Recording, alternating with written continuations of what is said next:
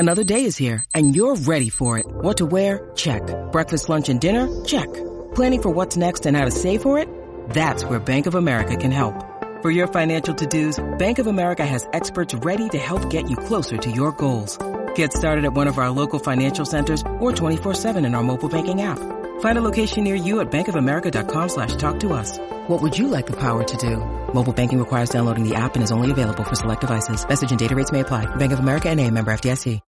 When you need mealtime inspiration, it's worth shopping Kroger, where you'll find over 30,000 mouth-watering choices that excite your inner foodie. And no matter what tasty choice you make, you'll enjoy our everyday low prices, plus extra ways to save, like digital coupons worth over $600 each week. You can also save up to $1 off per gallon at the pump with fuel points. More savings and more inspiring flavors make shopping Kroger worth it every time. Kroger, fresh for everyone. Fuel restrictions apply.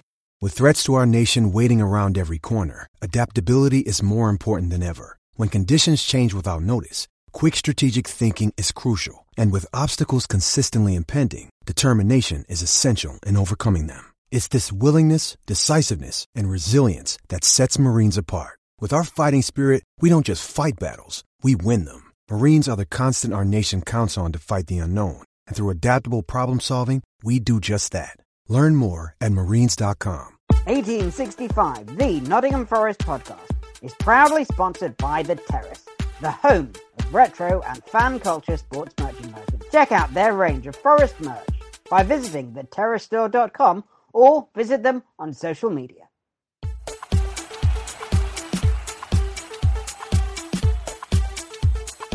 Hello and welcome to a bonus 1865 podcast with me, Rich Ferraro. In today's episode, we will be reviewing the Reds' efforts in the transfer window and assessing the potential impact on the squad as Forest chase the playoffs, or maybe even better. We also hope to have a few thoughts about Lewis Grabban's injury, the Leicester match, and other forthcoming fixtures. Now, I'm joined today by a familiar voice, so hello to Stephen Topless. Hello. And also, we have been busy in the transfer market as well. So we have our fresh-faced new signing, an injection of youth into the podcast. Welcome to Adam, the cycling defender. Hi, right, guys. Thanks for having me. Okie doke. Right, so let's get straight in and start off with the transfers who've come in. To start off with, Stephen, we've already discussed it, haven't we? Keenan Davis and Steve Cook. I think it's fair to say that both of them have come in and looked right at home in a red shirt, haven't they? They have, and both signings were made very early on in the transfer window. I think one even was on New Year's Day. That's how quickly Forest were moving to get these players in. And we knew we needed another striker at that point anyway, with Grabban and Taylor, the only real senior options available. And Keenan Davis coming in from Villa has made a real impact with his performances, with his presence, with his ability on the ball, and now with his 2 goals in the last 2 games. So he's proved already to be a really good addition. And Steve Cook from Bournemouth with his experiences has brought another level of security to the back line. And with the injury that we've had now to Joe Worrell in the last month, he's come in and has been able to bring that experience to our back line and I think improve it. And Adam, Stephen just touched upon something there, and we'll come on to it in a bit more detail later on. But those signings proved to be particularly important, bearing in mind that, as Stephen said, Joe Worrell got injured and is out for a few weeks. And we've just had the news that Lewis Grabban's going to be out for at least a couple of months. Regular listeners will know that we've said many, many times, including Baz has said, all it takes is a kick to Lewis Grabban's ankle, and that's exactly what's happened. So those signings, it's quite unusual for Forest, especially in the January window, to plug gaps that haven't even emerged yet, isn't it? Yeah, it's interesting because obviously Grabs he's a different player to Keenan Davis, in the sense that obviously Grabs is more just, a goal scorer. I think under Cooper he's evolved his game into a bit more. Like you've almost seen him sort of off the wing at times, like putting balls into the box and things like that, which is, it's different for him. But yeah, Keenan Davis has come in and, I think a lot of Forest fans, when we sign a striker especially, go straight to Wikipedia or straight to look at stats and go, oh, he's only scored 3 or 4 goals in 70 odd games for Villa, and that's not what we need. But he's come in, he's got 2 goals and 4 for us. He just looks like he's a proper bulldozer of a striker. And I don't remember us having that for a really long time, like, especially one that actually went and put balls in the net as well. Deli had a bowler. But that's what's that now, like 10 years ago? Do you know what I mean? Like it doesn't seem like 10 years ago, does it? But yeah, look, I think I'm really impressed with Keinan Davis. Obviously, I think Surridge as well, coming in on deadline day. I think he's, again, a lot of Forest fans have already judged him because he hasn't got a prolific goal record, but I think he just needs a manager to believe in him, and Steve Cooper does improve young players. So I think that both strikers could really flourish under him. Yeah, so there you go. There's a really important point you've made there, which is that Grabban got crocked, and straight away Forest were able to take advantage of the last day of the transfer window and bring in Sam Surridge. We thought we need to find out a little bit more about Surridge from someone who's actually seen him play. So let's just have a listen to this. Hey guys, my name's Ben. I'm from Stoke City Podcast, the YYY Files. It was a bit of an interesting one. He was Michael O'Neill's top target in the summer. He said he needed a striker that he can invest in the long term, and Surridge was a player that we didn't really have at the time, supposed to be a bit of a poacher, really. And he seemed that way, you know. He scored 2 goals in his first 2 games, one in the league, one in the cup, and it looked like it was going to be a really good investment. Someone that's hit the ground running in a Stoke shirt for the first time in a long time. Looked like he just needed a home after not playing much at Bournemouth. And then slowly, the wheels started coming off, and he'd been missing some absolutely glorious chances. And since those first 2 games, he hasn't scored since. Some of the chances he's been missing are absolutely criminal. 6 yards out, 3 yards out, right foot, left foot header, whatever you like. He has missed some absolutely glorious chances for Stoke. He's only scored the 2 goals. His expected goals is 4.63, which is the highest of any Stoke player in this team, considering that he's only made 6 starts. That's remarkable, really. So what could you take away from that? Well, maybe 2 things. One, you know, he gets in the right positions, clearly, and Stoke were able to use him to good effect in that front. So if you play in a similar way, I know that we were using wing-backs quite heavily. Nick Powell was able to feed him quite well, and players like that. Mario Vrancic, very similar. So if you're able to, you know, feed him, he will get chances. But let's just hope his finishing is more up to scratch with you guys than he was for us, because quite frankly, he cost us games on his own. I believe he's missed penalties. He's got red cards for us as well, all within 4 months. And I think it was right that Michael O'Neill cut short on the project that he had in mind for Sam Surridge. It sounds like he didn't settle in very well at Stoke. How he'll settle in with you guys, who knows? But he needs a home. There's a player in there really is. But it wasn't with Stoke. Stephen, what Ben had to say there was quite a mixed bag, wasn't it? He was a player who came in, had confidence. Crucially, he was Michael O'Neill's first choice transfer target in the summer window. Got off to a great start, and then it's fizzled out. So do you reckon it's just one of those things, as Michael O'Neill said, whereby Surridge, he just struggled to settle, and therefore there's hope for him in a red shirt at Forest? It's quite a common thing, this, where players will move to a new club and it just doesn't quite work out for them. And they need to go elsewhere to sort of kickstart their careers again. And it seems like this might be the case with Sam Surridge. And coming into Forest with Steve Cooper as manager, I think will be a big bonus for him, because he's worked with him already at Swansea, had a loan spell there whilst Cooper was manager. And as a young player himself, he's still only 23. He's probably at the point now where he is ready to settle down and become more of a senior, established player. And he's in that transition between youth prospects and sort of established pro. But I think he's got Steve Cooper now with him who can bring him on and develop him in the way that we know Steve Cooper can with these young players. So the fact that they've worked together previously and with reasonable success as well. When he was at Swansea, Surridge scored 7 goals in 10 starts and 14 sub appearances. So it's not a bad record at all, really. And with his age, and also reading about him this week, his desire to improve his game and work hard on his game, I think this signing could prove to be quite a shrewd one from Forest's point of view. And Adam, there's a couple of things to pick up on there.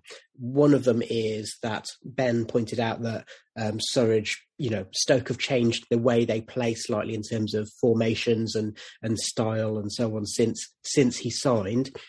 The other thing is, Michael O'Neill, he signed him as his number 1 transfer target, and you were commenting that it's a confidence thing. Strikers need to be loved, and Surridge probably didn't feel that loved at Stoke. Yeah, I think Michael O'Neill is a fantastic manager, especially at this level. And I think when I've listened to his interviews and stuff, he just seemed very, very harsh. He's not a Steve Cooper type bloke. I think that's really, it's difficult for Sam Surridge because he's whenever he's been at a football club, he's had a lot of substitute appearances. He's never really had a season where unless it was obviously in the lower leagues, like League 2, League 1, where he's gone and started like 30, 40 games in a season. And for strikers especially, momentum is so important. And if you don't have that and you can't have a run of games together and you can't sort of get a flow and get involved in the system, feel wanted at a club, to then just sort of be popped back in to say, look, now you've got to come in and you've got to score as goals, it's hard. I mean, I think a great example is Lyle Taylor. Obviously came into the Forest system. I think he was definitely told something slightly different under Chris Hughton, that it'd be a front two with him and Grabban, and this is how we're going to play. And Lyle Taylor scored goals at every club he's been at. So he comes to Forest with a big reputation. It didn't work out, and it doesn't work out for every player at every club. He's gone to Birmingham under a manager who absolutely does love him, under a manager that knows how to get the best out of him in Lee Bowyer. And I think at Birmingham he scored, is that 2 goals and 2 now? He scored last night. So I think it's all about getting the right manager at the right time in the right system. And I do think that Surridge will get that at Forest, especially because Cooper does play 2 strikers, not so much as a conventional front 2. He plays like that sort of, it's like a free-flowing front 3. That's really hard to say. So you think you could see Surridge and Davis both start against Leicester. And I think they'll work well together. They're both difficult to defend against as footballers, and I think that it really could benefit us. Okay, let's move on because there's a lot of players to go through in this segment, and let's move on to Jonathan Panzo, who is a defender who Steve Cooper knows from the England youth setup. I have to say, I didn't know anything about him. Another left-sided centre-half. Stephen, do you think that is about having cover both for Scott McKenna in case something happens to him? So as we've seen with Worrell, player goes out, we need to have cover there. But also maybe in the short term, it might see either Panzo or McKenna play in the middle of the back 3. Yeah, I think it's just covering all areas again. The Cardiff game, which was the day before the transfer window closed, Steve Cook also was struggling with what we think might be a thigh injury. So he could miss the next couple of games, which, of course, is disappointing as he's just starting to establish himself in the Forest team. But it shows again that we've gone out and identified a sensible transfer to come in. And looking at Panzo, like you say, he's a left footer, plays on that left-hand side. So it's just good to have that balance, knowing that if something was to happen to Scott McKenna, we've got somebody who can slot in on that left-hand side and be comfortable. Because I think that is quite a key element of how we play, being able to bring the ball higher up the pitch and having players on those sides of the pitch who are comfortable on that left foot on the left or on the right foot down the right. And to me, it seems like a very well thought out move because you've got a young defender with a lot of promise, but similar to Surridge, he's worked with the manager before. The manager will know how to get the best out of him. And as well as being a left footer, Panzo's got a bit of pace about him, and we haven't really got pace, certainly among our centre-backs in the Forest squad. So I think having that pace in there will just give us another dimension to the way we defend, and also the way we play. It might allow us to play a little bit further up the pitch even, because we've got some pace now to be able to recover if needed. Yeah, I think that pace thing is the Cardiff goal we conceded to Jordan Hugill showed that McKenna and Cook, for all of their benefits, they can't keep up with a quick striker. And Hugill's hardly Linford Christie, is he? That's a reference for all of you from the 80s and 90s, by the way. And just moving on from Panzo, we're going to start talking about players who've left the club. But one player who hasn't left the club, Adam, is Tobias Figueiredo, despite the speculation. Do you think that's basically the case, especially with Rodrigo Ely leaving and Joe Worrell being out for 6 weeks or so, that it's important to keep an established defender like Toby at the club, at least until the end of the season? Yeah, I think I've read a lot of reports saying that he did want to go, wanted to go back to Portugal, and that's fair enough. But the move was lined up. It was rejected. We then as a club said, no, you can't go. I would have thought the club would have known about Eli sooner than the announcement, quite a bit sooner as well. Obviously, hasn't featured for the club, only just come back from injury. But yeah, I don't see that Toby's going to play a lot from now until the end of the season, but he's an experienced pro. I know a lot of Forest fans have got on his back in the future, but I don't think he's done an awful lot wrong for us. I do think he's a solid backup at the very least. Obviously, we have Mbese as well, coming back from injury, still a young player, still going to improve, going to progress.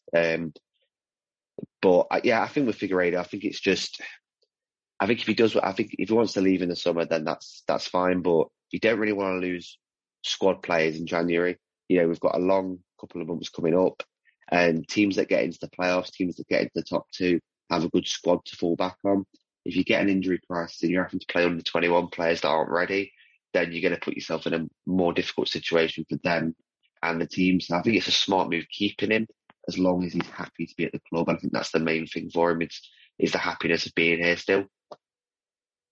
Yeah, and I would say that I agree with you. I think Toby's a good championship defender. He's not infallible, but apart from that weird spell of about 6 weeks under Chris Hughton where everything he touched went wrong, Toby's proven to be a reliable presence and somebody who, has shown his ability. So if he's okay with being at the club until his contract expires, he's someone where I think if we call on him, he probably won't let us down.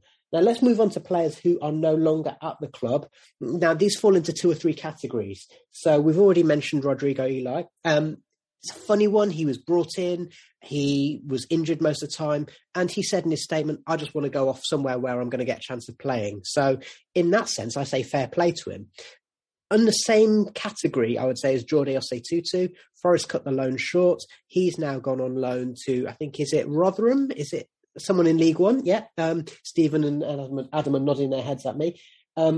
So that's one of those things whereby if we're not going to make use of him, either due to injury or whatever, then fair play. Let him go off and get games elsewhere. It's a shame because he looked like a decent player, but we need people we can rely on, don't we? Jayden Richardson is staying at Notts County. Jordan Wright has left on a permanent deal. He never got near to the first team anyway. And then Tyrese Forner has gone on loan to Shrewsbury. And my Salopian friends were WhatsApping me to ask, is this guy any good? And you know what? I said, he'll be great for you. He's going to be a great signing on loan. It'll give him some minutes. It'll enable him to build up his experience. And I retain hope that he might well be involved in the first team picture next season. Just on that similar topic there, Adam, obviously we've mentioned Rodrigo Eli, and you talked about him a second ago. The other one that I almost missed off at the bottom of my notes because I added it in afterwards is Mohamed Drager. Now, are those signings leaving? Are they symptomatic of the fact that they were the last dregs of the previous regime when Dane Murphy had only just come in as the chief executive? Probably, yeah. I mean, look, when Eli came in, obviously we all looked at his CV, played for AC Milan. He came in with like a really good attitude, like on Twitter and stuff. He was bigging the club up, and I know every player does it when they come in, don't they? But I think he seemed to have a really good attitude. Obviously, Drager came in from Olympiacos, and those transfers go one of two ways, don't they? Really, like we had like Bouchalakis, centre midfielder from Olympiacos, who I thought was decent for us when he was here. We've got Cafu, who's still in the squad now that we took from Olympiacos, so it can work. But when he came in, I thought he'll be, he might be challenging to start. But Jed Spence has been, one of the best right backs in the Championship this season. He's never going to get in, and I think on Boxing Day, I don't know if Drager was injured at the time, but obviously Finn Back played, which gave me the impression that Drager wasn't involved with the squad. And you think that you wouldn't have thrust Finn Back into that situation if you had a senior player like Drager available. So it was pretty clear to most Forest fans that he wasn't going to get a look in. And sending him off to Switzerland, he's gone to, isn't it? I think it's a good move for him. He's got a new club. I hope Rodrigo Eli gets a new club as soon as possible. He seems like a nice guy, good professional and that, and completely honest, like you say, that he wants to play football, and that's not going to happen at Forest. So, but I think it's good to get them both off the wage bill. And Dave Murphy's not just good at bringing players in; he's good at reducing that wage bill, getting players like, for example, Carl Jenkinson also left on a 6-month loan, contract up in the summer. Again, he's on a lot of money, so it's good to get him off the wage bill. And I think that's so important. I think it's not just about bringing the right players in; it's about getting players out. It's about shifting players that aren't going to play and are just collecting a wage every month, especially a hefty wage like Jenkinson, and hopefully Harry Arter will be to follow at some point as well.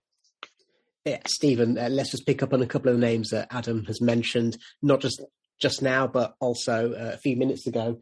Lyle Taylor and Carl Jenkinson. Would you say that they both would go down in history as Forest panic buys? It's a strange one, isn't it? Because when Jenkinson signed, we were probably looking for a senior right back. If I remember rightly, Tendai Dirikwa was injured. He'd played quite well in that Aitor season, and then Sabri Lamucci came in, but he was injured. So we did need a right back. So we bring Jenkinson for about £2 million, and then all of a sudden we had an incredible right back on our books already, but we didn't know it at the time.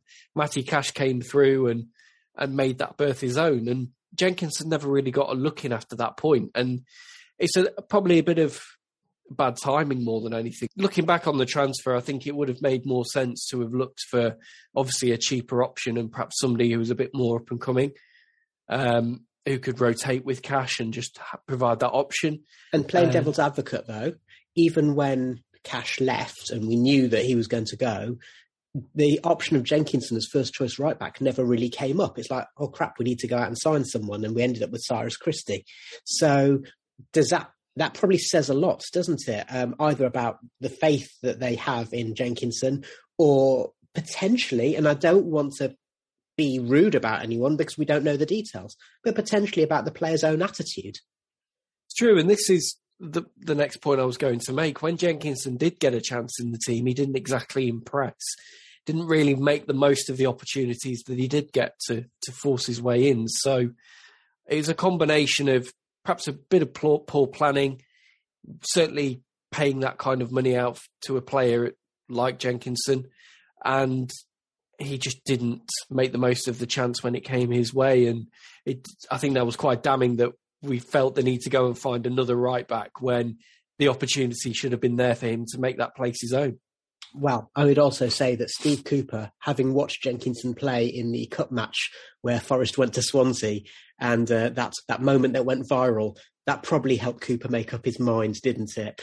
And just still with you, Stephen, on Lyle Taylor, again, a signing is quite a similar one, really, isn't it? Oh, we need another striker.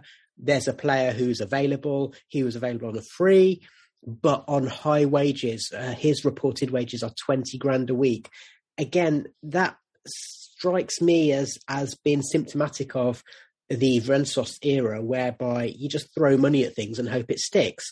Taylor still has a year of contract after this season. But I'd be quite surprised if he comes back to the City Ground, wouldn't you? Yeah, I think if it works out for him at Birmingham, he'll go there permanently and work alongside Lee Bowyer, who, of course, got so much out of him at Charlton. I do wonder with Taylor, did we sign him because he played well against us for Charlton? He scored him in the game at the Valley, and then in the game to forget at the City Ground, he was the one that scored the goal. And to be fair to him, he did look a very good player. But when you reflect on the transfer and perhaps the reasons why he was brought in, I think it was a needs must transfer. We need a striker, always available, and he's almost the informed guy at the moment. So let's go and get him before somebody else does, without really thinking about how he could fit into the team, the way we were playing, and perhaps the qualities that he offered. I don't think they were quite suited to the way Forest set up at the time, and even so under Steve Cooper now as well. He's played and he's contributed, he's chipped in with some goals, but I don't see him as a Steve Cooper player. And I think for that reason, he will be moved on in the summer. Yeah, I think it's fair to say that, that night was notable for two career-defining performances. One was by Lyle Taylor, which got him his big money, his move that has set him up as a man in terms of financially and so on. And then the other one was Gaetan Bong, who, of course, is still at the City Ground and still picking up his wages and still getting on the bench every week somehow. Now, Adam, I'm going to come to you because the big one, the name that's on everyone's lips, the source of much debate and discussion and arguments, let's be honest, over the last 3.5 years, Mr. João Carvalho has left the building. Yeah, and I hope that Olympiacos have chucked us over like 20 million quid for him, because that'd be absolutely fantastic, wouldn't it? Look, what can I say about João that's not already been said? Like, anyone that watches Forest, anyone that watches football can look at João Carvalho on a pitch and say, that lad is a talented footballer. That lad on his day is absolutely fantastic, because, you know, it's very easy to think back to the Middlesbrough performance where he absolutely had Aidan Flint on strings and just, he was absolutely brilliant. I hope it was Aidan Flint, now I've said that. But yeah, one of the best individual performances I've probably seen at the City Ground. He was absolutely brilliant that day. But the reason that didn't happen so much, I reckon you could say it's 50-50 his fault, management fault, whatever it might be, because he just never really had a consistent run of games. I mean, he did under Karanka, and obviously under Karanka he looked fantastic. He was starting most games. Obviously Martin O'Neill came in, and I think we all knew that when Martin O'Neill came in that João Carvalho was not going to be his type of player. And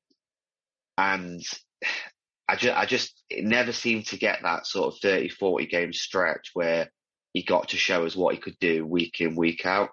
We had moments of magic from him, and to be honest, I wish him all the best, and I genuinely hope that he lights up the Greek League. I hope he's brilliant.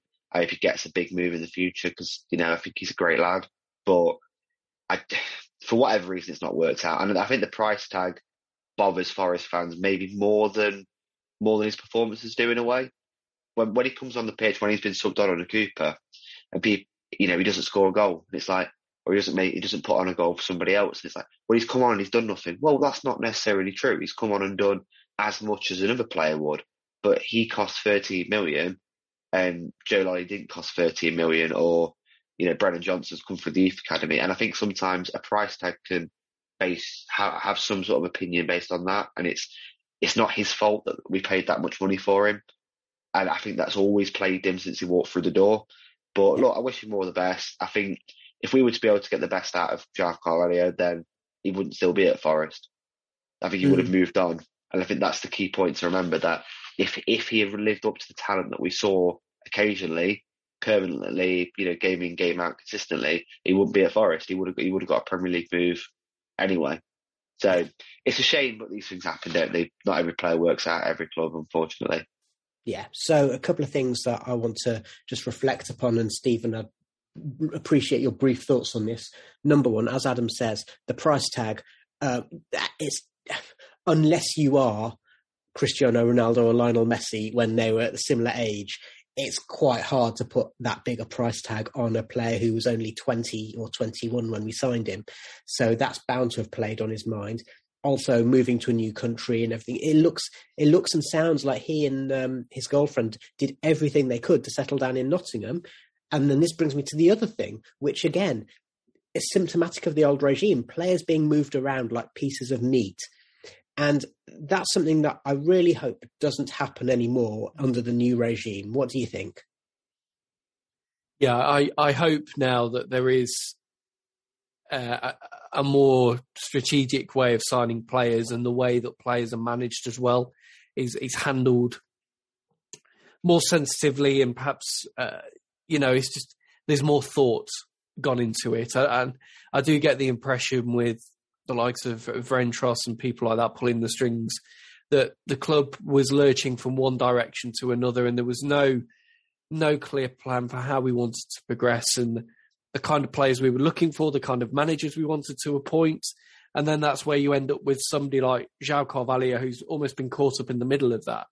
He had a manager in Aitor who wanted to make him the focal point of the team, give him that number 10 role week in, week out. And even if there were a few games where he was off the boil, he was still Karanka's main player, and he was given that trust to take on that number 10 shirt. But we go from different manager to different manager. The other managers don't fancy him. That's fine. That happens in football, but it comes back to the price tag. Then when you've paid £13 million, it creates an expectation around a player that, one, he should be playing every week, and two, he should be doing something every week. And that's perhaps not always fair, especially for somebody as young as João Carvalho was when we signed him. So hopefully it's an example of where if you don't have that strategic thinking, you don't have that plan in place of how to sign players and progress them, this is what can happen. And I hope now that our money as a club is spent more sensibly, and more thought goes into the signings we make, the type of players we bring in, and also how we manage players and expectations of them as well. We have kept hold of Brennan Johnson and Joe Worrell, and of course that we've kept hold of Jed Spence. The terms and conditions of that are a little bit uncertain. The club have never confirmed that they've signed a renewed agreement and a new fee for Jed Spence, but we're very lucky that Middlesbrough have the two best right wing backs in the league, and therefore we've got to keep one of them, aren't we?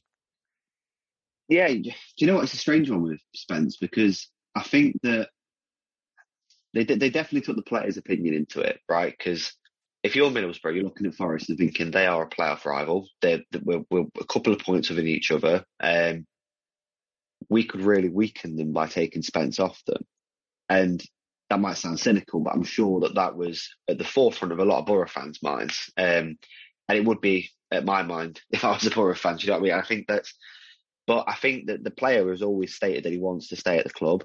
He's clearly enjoying his time at Forest. I don't think that Middlesbrough fans, I mean, when he left, I remember reading a lot about what Middlesbrough fans said about him when he came to us originally, and they just didn't rate him. I didn't see many of the Middlesbrough fans that even rated him at all. So I think that us keeping him, in my opinion, was based on the fact that he wanted to be here and he wanted to stay. You know, I think that if Middlesbrough took him back, they could have loaned him out to either another Championship club or just sold him permanently. I mean, after the performance against Arsenal, I've got a few friends that are Arsenal fans that are like, you know, we should sign him. Like, you know, he's young, he's fantastic, he's dynamic, he's this, you know. And I think that us keeping him for the rest of the season is one of the biggest signings that we've probably made. Like, I think it's fantastic. Obviously, I don't know about Joe Worrell. I didn't think he'd leave. I didn't think he'd leave in January. I don't think, obviously, Joe, we all know that he loves the club. He also strategically broke his rib so that no one would sign him in January. Exactly. You know, he's strapped, you know, I think it's like, I never got the impression that he's been the sort of player that's going to leave in January and maybe slightly leave us in the lurch and stuff. I mean, he's a Forest fan. He loves the club. I can see that he will leave in the future if we don't get promoted. I think you'd expect him to. He has to further his career and play in the Premier League. Brennan was a really interesting one because obviously you get offered what we believe to be £18 million plus some add-ons and things like that. That's a lot of money. So it's a lot of money, especially in coming out of COVID and that sort of thing. Clubs, financially speaking, can't really afford to reject such big bids. But I think that probably shows the direction the club's going in. That you've got a young player who's got 7 goals, 5 assists in the Championship this season. He's still only 20 years old. He's just going to improve so much. He's got such a high ceiling, and to be able to keep a player like that, and to be able to say to Brentford, no thanks, we'll keep him for the rest of the season. We don't want 18 million. When he's got 18 months left on his contract as well, is a massive statement. And it's Dave Murphy sort of saying that we are not going to be a club that sells our best players unless we have to, unless the money's right, unless Brennan wanted to leave, which I don't think Brennan ever wanted to leave. His dad said that he didn't want to leave. His dad said that the move wasn't on. And I tend to believe that, of course. So, yeah, I think keeping Brennan's massive for us. I think that I would love him, and I think every Forest fan would agree. I would love him to sign that new deal. I think that, in a way, it doesn't matter what he wants. Just like put the contract on the table and just say, look, tell us what you want. We'll give it you. Sign for a new 4 or 5 year deal. Because even if you just use that contract to get a bigger transfer fee in the future, I think we've got to do that. He's got to sign that new deal. I think that'd be fantastic for us, especially in the summer when he's only got 12 months left on his deal. And one of the things that really struck me about turning down £18 million for Johnson was the fact that I read that Liverpool, in their proposed deal for Fabio Carvalho, who hasn't played as many matches but has played a few in the Premier League, has made a massive contribution in terms of goals and assists. The fee was going to be 8 million plus add-ons. So it just shows that Forest were really, really steadfast in turning down 18 million for Johnson. Stephen, I'm just going to come to you about the two that got away, Jed Wallace and Josh Bowler. Any thoughts there? I think we were simply priced out of moves for both of them.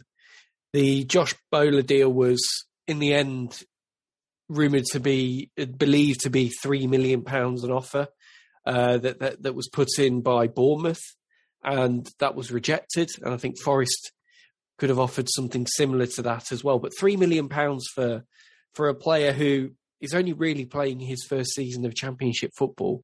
Actually, we're not going to be spending money unnecessarily. We're also now going to try and find the right players, but also, more importantly, pay the right price for them. So we're not going to see another 13 million on João Carvalho. We're not going to spend silly money where it's not needed. And so it shows actually a difference in our strategy.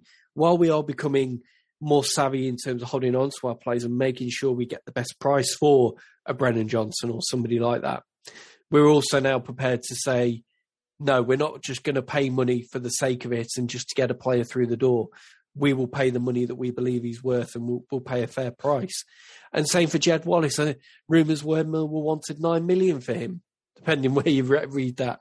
It might be one that we try and revisit in the summer and we pick him up on a free. And if that's the case, then he would still be a brilliant signing for us, particularly if we are in the Championship, because he's somebody who's been there and done it and knows how to deliver at this level.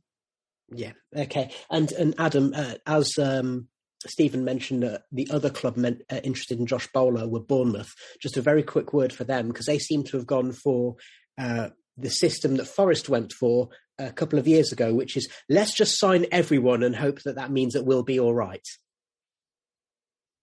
Yeah, difference being that Bournemouth have signed players that you'd assume will definitely do well for them at this level. I mean, they've signed Kiefer Moore, who for me is a fantastic striker, Siriki Dembele, who we were interested in, and I'm a little bit gutted that we didn't sign because I really like him. Todd Cantwell, which is a ridiculous signing for this level. He is such a terrific footballer, and I think to get him at this level is a bit crazy. Obviously signed Freddie Woodman, which I don't really understand. I don't get that one as much because I think Travers has been a really good goalkeeper this season. So I think I don't know if Woodman's a backup or it's a strange signing for me. Well, you see, this is the point I was going to make because, I don't want to dwell on Bournemouth because this is a Forest podcast, but you can only play 11 players in any one match. Yeah, I mean, imagine they sign Josh Bowler as well. And where does he go? Does he play for Bournemouth? I don't think he does. And I think, well, I wonder if that's why it didn't work out, because maybe Bowler said, I don't want to go there because they've got basically every other player in the Championship, many of whom are higher value than me, and therefore they're more likely to play than I am. It's very possible. And you know, I don't want to put words in people's mouths, but Tom of this parish has grumbled quite a lot about the effect of parachute payments. This is just another illustration, isn't it, that increasingly we've got a 2-tier Championship. Yeah, I mean, we could do a 2-hour podcast if you want on parachute payments, because I absolutely despise them. But I think it's a system that needs to be revisited by the EFL. But I think that with the Josh Bowler one, I've read a lot from the Blackpool side of things that apparently he rejected both moves either way. So even if we were able to agree a fee with them, he didn't want to leave. He didn't want to leave Blackpool. I think in a way I do respect that, because he's a young player. He's playing football. Is he better than Zinkernagel or Johnson? I don't think so. Probably not. He's not guaranteed to start for Forest, in my opinion. So I think that staying where you play in football, especially the fact that he's only 22, I think is a smart move by him in a way. I've seen a lot of Forest fans say it lacks ambition, not joining a club like Forest or Bournemouth. I don't agree with that personally, because I think that ultimately, if you're a young player, you want to play football every week, and he's going to start game in, game out for Blackpool. He's not got, I swear with Bowler, he's not got a long contract with them either. So I think in the summer they've got an option for a further year, and that can be extended anyway. But he doesn't have a long contract with them. So I think that he's probably thinking, if I stay at Blackpool for the next 6 months, I absolutely smash it, I get some more goals and assists, look even better, then in that time, I'll get whatever move I want in the summer. And, you know, it's a better time. It's always a better time to move in the summer anyway. If you're a player, you don't ideally want to move in January. It's a difficult window anyway. You'd rather move in the summer. So it'd be interesting to see if he does leave in the summer, and maybe if we go back in for him. But you only want players that want to be here, ultimately. And Stephen, the other element there that Adam alluded to was, at the moment, Forest have got Zinkernagel at fullback. We've got Spence and Lowe. We've got Keenan Davis up front. You'd imagine that the club are now strategically thinking, these are players who are on loan. In the summer, what we need to do is build a squad where we know what we've got and that we own them. And you would imagine that would be a big draw when it comes to players like Bowler and Wallace to kind of say, well, yeah, last season you might not have been first in the queue, but now that player isn't there anymore, and therefore there's a chance for you to play as a number 10 or as a winger or as a striker or as a fullback. Definitely. And as a club, we're a far more attractive proposition now than we were in the summer under Chris Hughton, because we're showing that we are a very capable Championship side. And if we weren't to get promoted this season, and let's say we're in the playoffs and we fall short, or we drop to about 7th or 8th, you can see that we're a club going places with a manager who's going places as well. So that's going to be a big draw for somebody like a Josh Bowler or a Jeb Wallace to make the next move, and also a potential step up to be in a promotion challenging side, hopefully, all being well. That's if we don't go up this season. But either way, I think, we will need to be looking at replacing these loan players, whether that's making some of the moves permanent or seeing now what other options are out there who can come in and fill those roles. And I'm pretty confident that we'll be able to do that because of the strategy that's in place now, and with Dane Murphy and Steve Cooper working together on transfers. I think we're making sensible moves, and I'd back us in the transfer window in the summer to add to the squad in the right way and where it needs to be added to. And just to add to that, I suspect that potentially, if things work out all right, that adds a different dimension to the Surridge signing, which is not just we need to sign a striker because our main striker is out crocked, but also knowing that our main striker is out of contract in the summer. He's 34. There's every chance that Forest will want to keep him and he will want to stay, but you know that you're going to have to start succession planning, basically. So that's another element there. Now, just on the subject of Grabban, Stephen, big loss. I have said all along that if he stays fit in every season he's been at Forest, he would score 20 goals in every season. Maybe last season was a slight exception, but even then he was cropped for half the season. He's a player who has, like a fine wine, improved with age, and it's a big loss, isn't it? It is. He's been a key player for us in our rise up the league with Cooper at the helm, and the way he plays, how he not only scores goals, but he brings other players into the game. He's a skillful footballer as well. He's a good all-rounder in that regard. So, yeah, he's going to be a big miss. And of course, his goals this season, you mentioned there, the 20-goal mark, he'd probably be on course to reach that again if not for this injury. He's on 13 goals for the season already, and that's in February. You'd back him to get 20 with a full run to May. But, yeah, if he's out for 2 months, it is a big blow.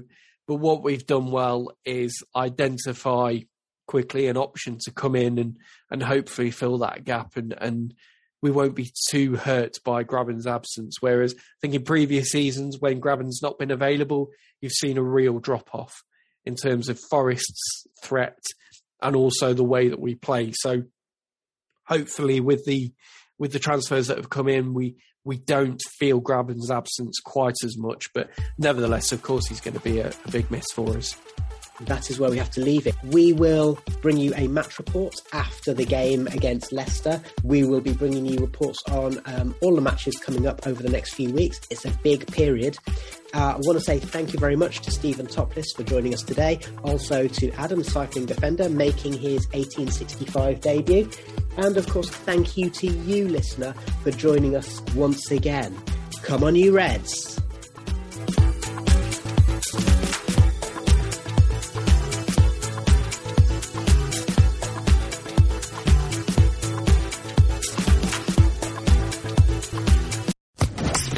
Podcast Network. It's time for today's Lucky Land horoscope with Victoria Cash. Life's gotten mundane, so shake up the daily routine and be adventurous with a trip to Lucky Land. You know what they say, your chance to win starts with a spin.